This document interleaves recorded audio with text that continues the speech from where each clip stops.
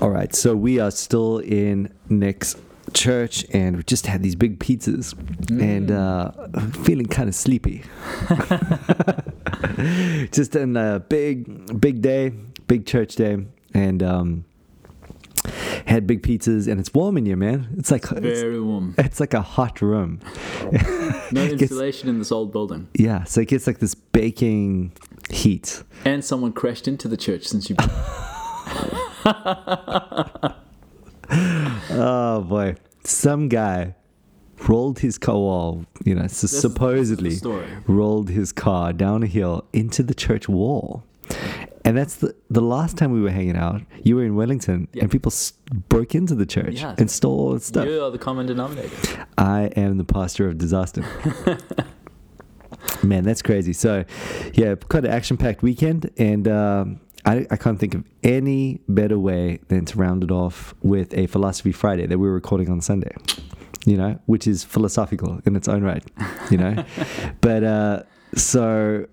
Again, I might throw some pictures on Facebook or something if anyone cares, but man, we're sitting here and Nick has his whiteboard out, and he was going for it. He was giving me a lecture. I was sitting here being lectured by the master himself. We got rationalism, we got empiricism, we got postmodernism. So we're going to break it all down for you on this bonus episode.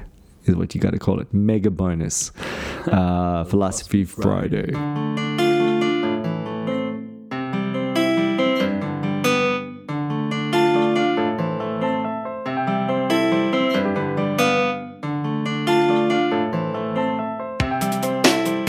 Okay, so what's going on, Nick? Hey, bro. Just had a great weekend. Fantastic preacher. Preached two sermons. Yeah, that was me. Sermons. Yeah, that's right. Yeah, I'm pretty good. What can I say? Yeah. Jesus is the mountain. Yes. Yeah. Yeah.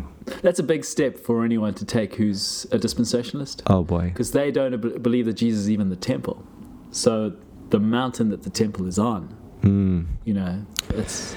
Man, God, heaven, and Harmageddon, or Harmageddon. The emphasis on the H there for Har, as in mountain, Hebrew mountain, is Meredith Klein's latest book, and it is phenomenal. Maturest work. Yeah, and I recommend it to everyone. I always get people read it and they're like, "Oh, dang, it's so difficult," whatever. But it's just. You got to get used to it, and you got to press on because it's mind blowing. It's he incorporates all the stuff from Kingdom Prologue to the extent that it moves the story forward, and he goes all the way, and oh man, it's a masterpiece.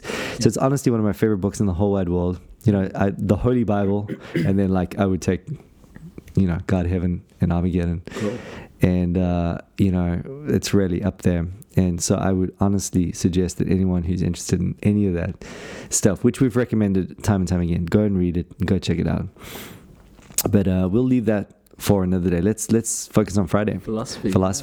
Yeah. So you've been going on a deep dive. Yep. So I've been doing a lot of apologetics. I'm doing a apologetics series at my church in the evening service, and the whole idea is to inoculate our young people. Yeah. The principle behind inoculation. Yeah. You give them a little bit of the virus to build up their resistance. So that's the principle. So to strike before the main strike, preemptive strike. Mm-hmm. So, just here's, and what I've been talking to Mike about is just a Nick's analysis of the history of apologetics. Which I hope will become a book one day. Yeah, Nick's analysis. It'd be a glorious book, man. Yeah, we can only pray. And so everything I'm about to say comes with that disclaimer. Okay, right. So anyway, basically, in my own, I love the history of philosophy. I love apologetics. And it just seems that a pattern has arisen by just engaging with the different men at the different times. Mm-hmm. And the way that I've approached it is I've broken down the history of apologetics, tracks very closely with the history of philosophy. Yeah, agreed. So we all know the rationalists that came on the scene in the 1600s. That Yep. was called the New Science. Mm-hmm. So let's go back to stage one. Let's Yeah, go to yeah. the classical Yep. period where Yeah. Aristotle and the Greek philosophers were reigning supreme. Even all the way through the Middle Ages, it was still the triumph of Greek philosophy. Totally. And So it's classical philosophy. That's the period. right, and the church, comes into that Greco-Roman culture. We're talking first century apologists, Yeah. Justin Martyr, all that. And stuff. a lot of Yeah. the first century Yeah. apologists, what they did is they engaging with the philosophy of the day, shaped an apologetic appropriate to the reigning philosophy. Mm-hmm. So inevitably, whatever the philosophy was at the time shaped the apologetic of the people responding to what was going on in the day. Mm-hmm. So, I mean, the three stages that I have is, I'm going to call the first stage rationalism.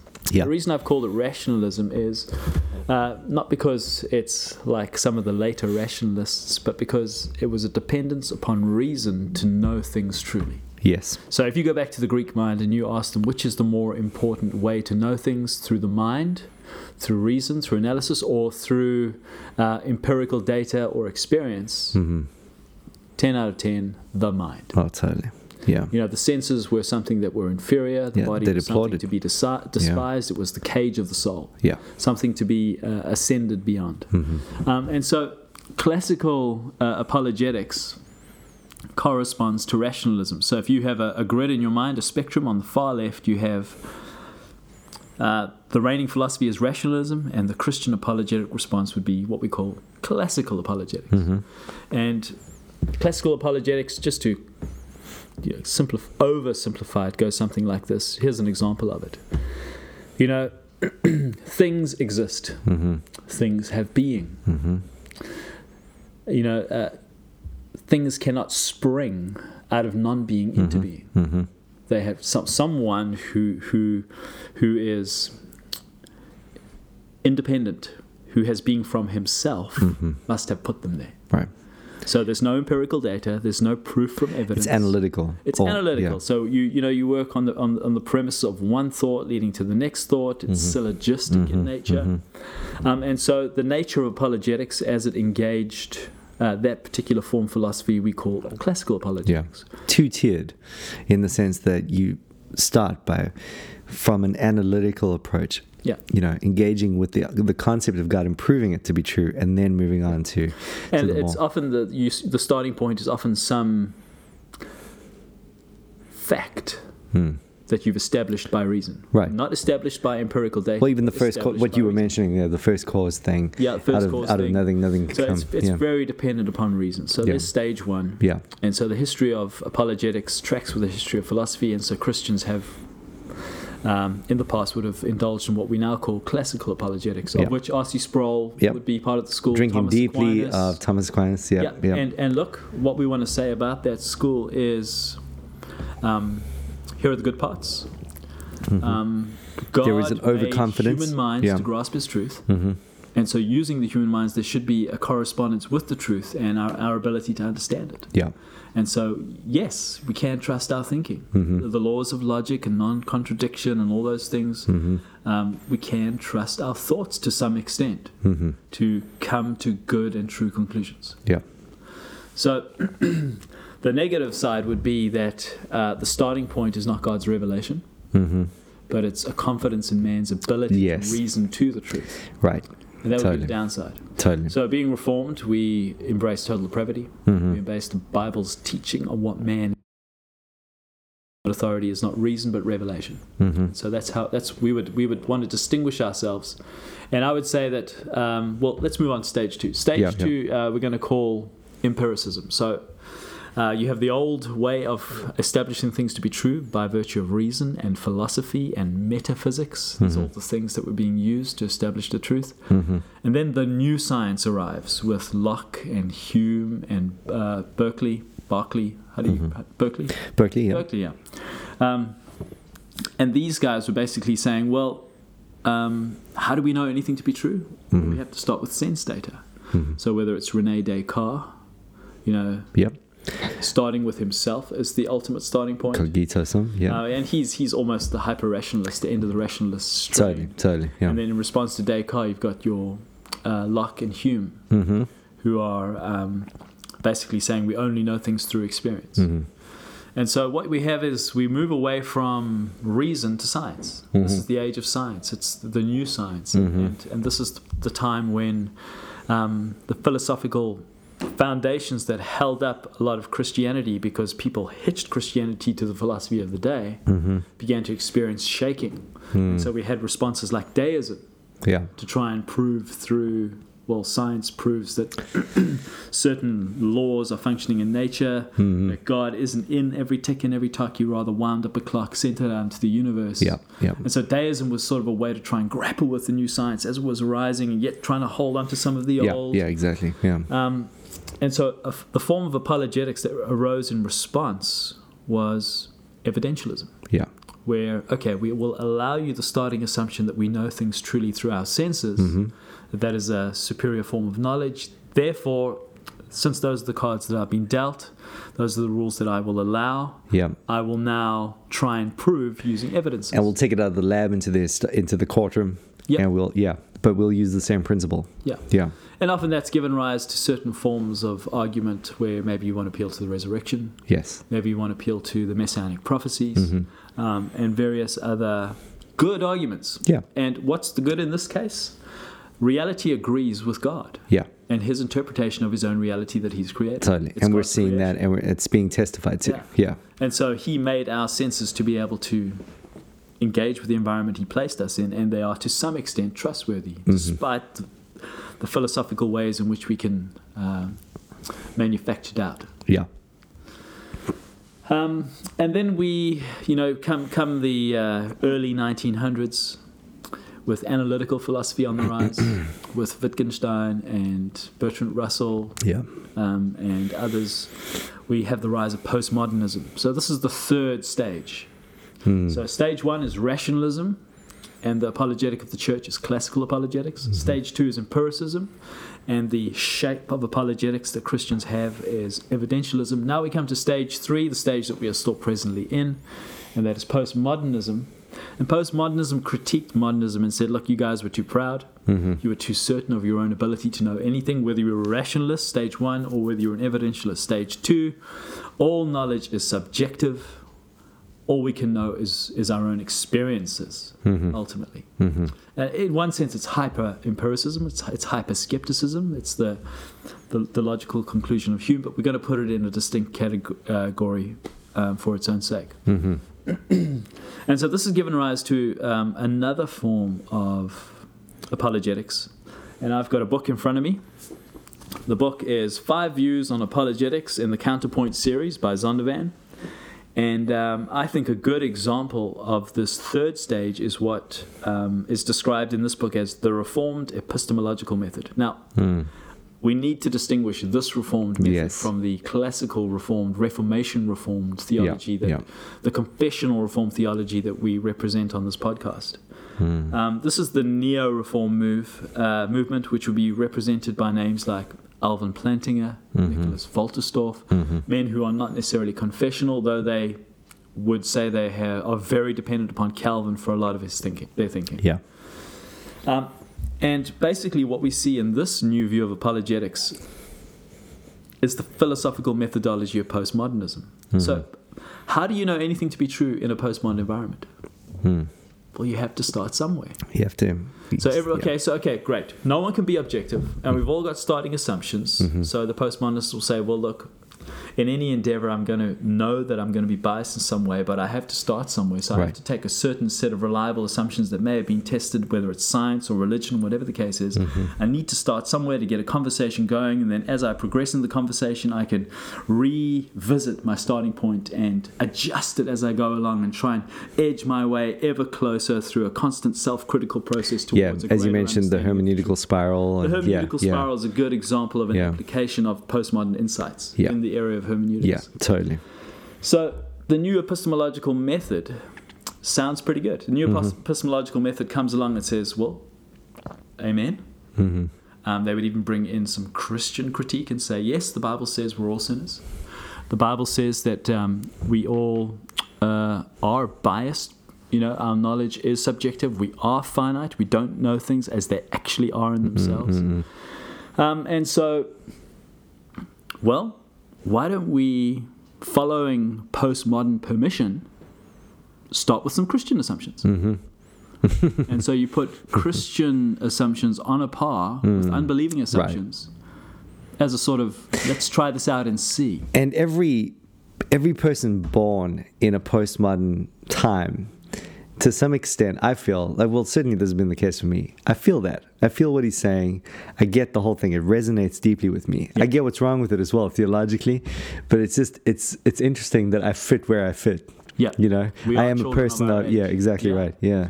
So, I mean, the reason I outlined the spectrum of views, step 1, rationalism, step 2, empiricism, and our modern, present-day postmodernism, is to outline the way in which Christians have done apologetics, all to show how we've been doing it wrong. Yeah.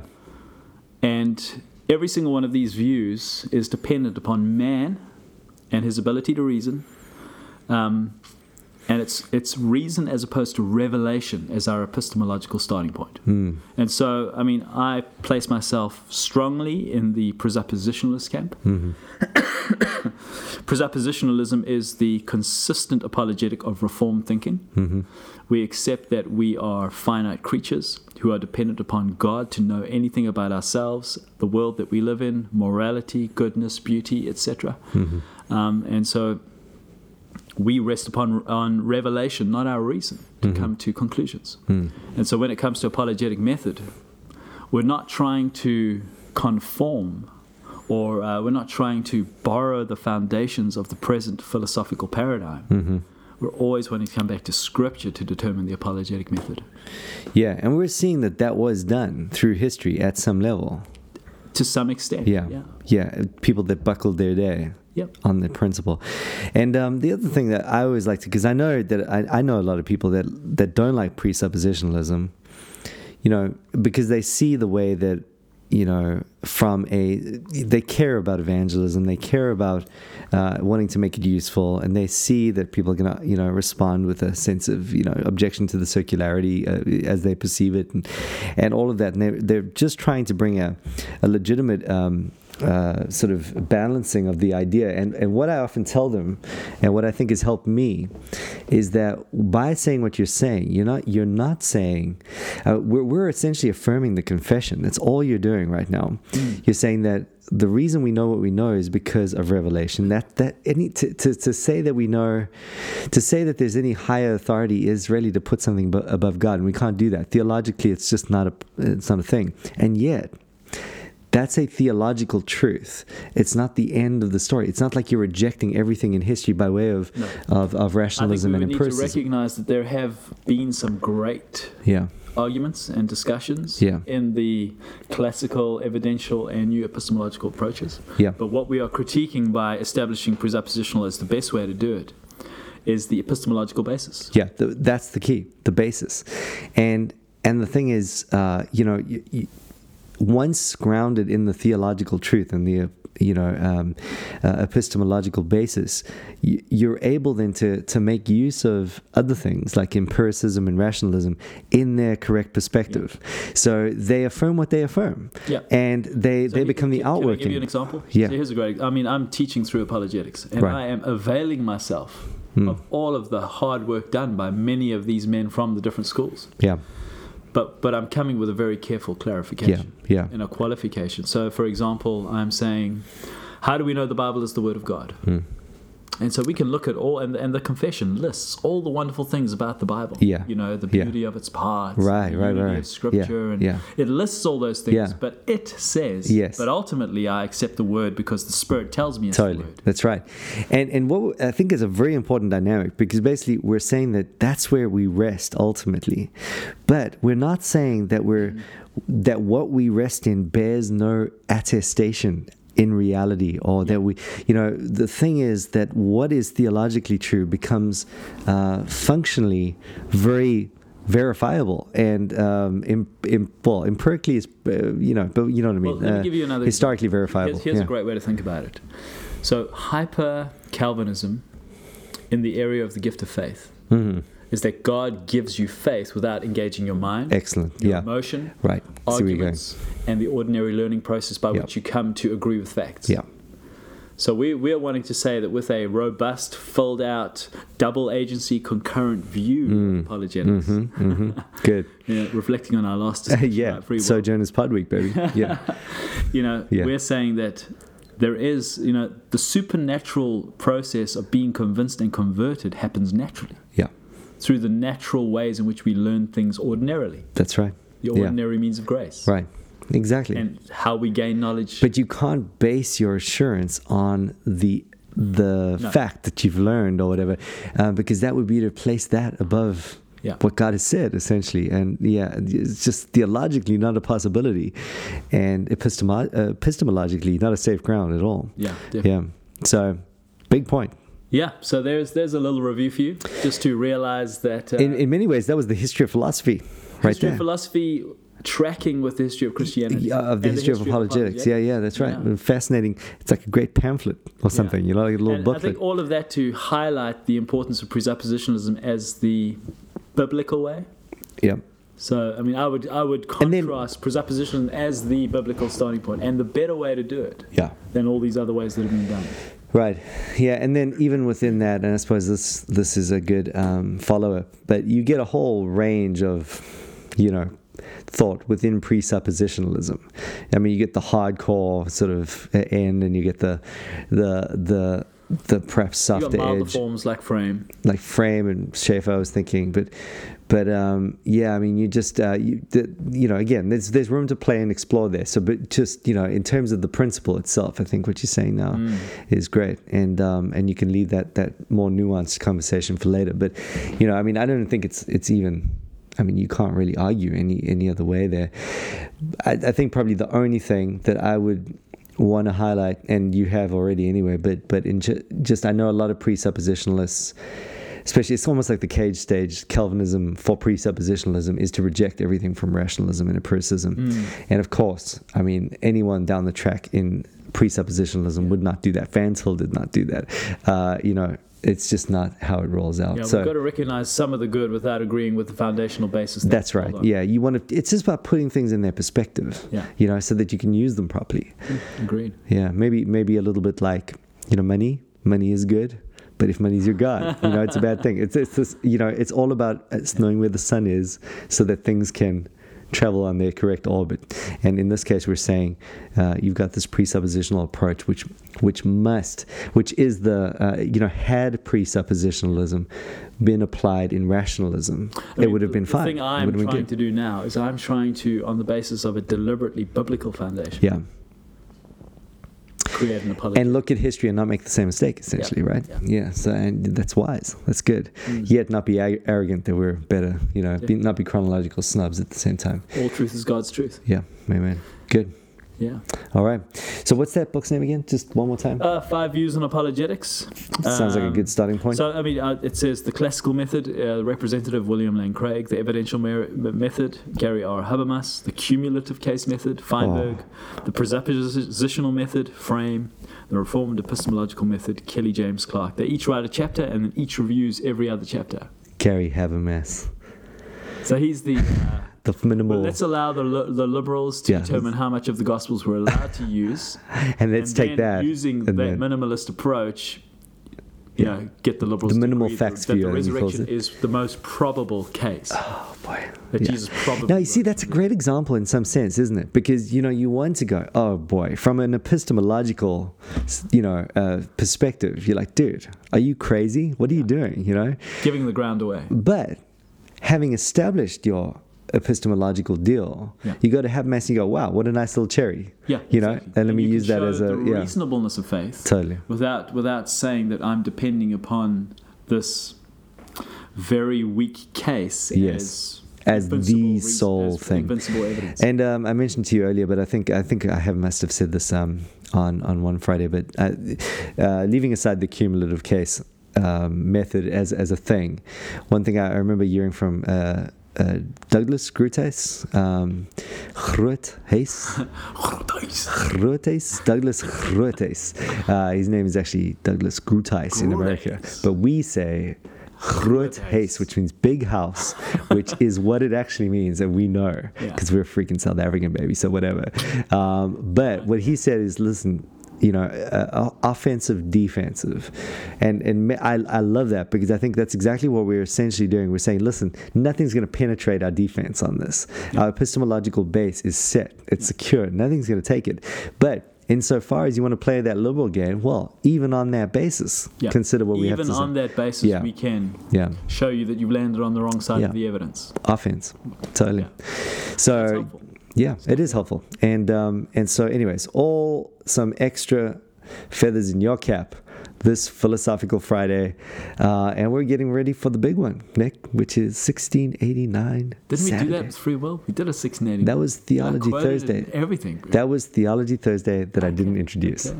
All right. So, whatever. Good night.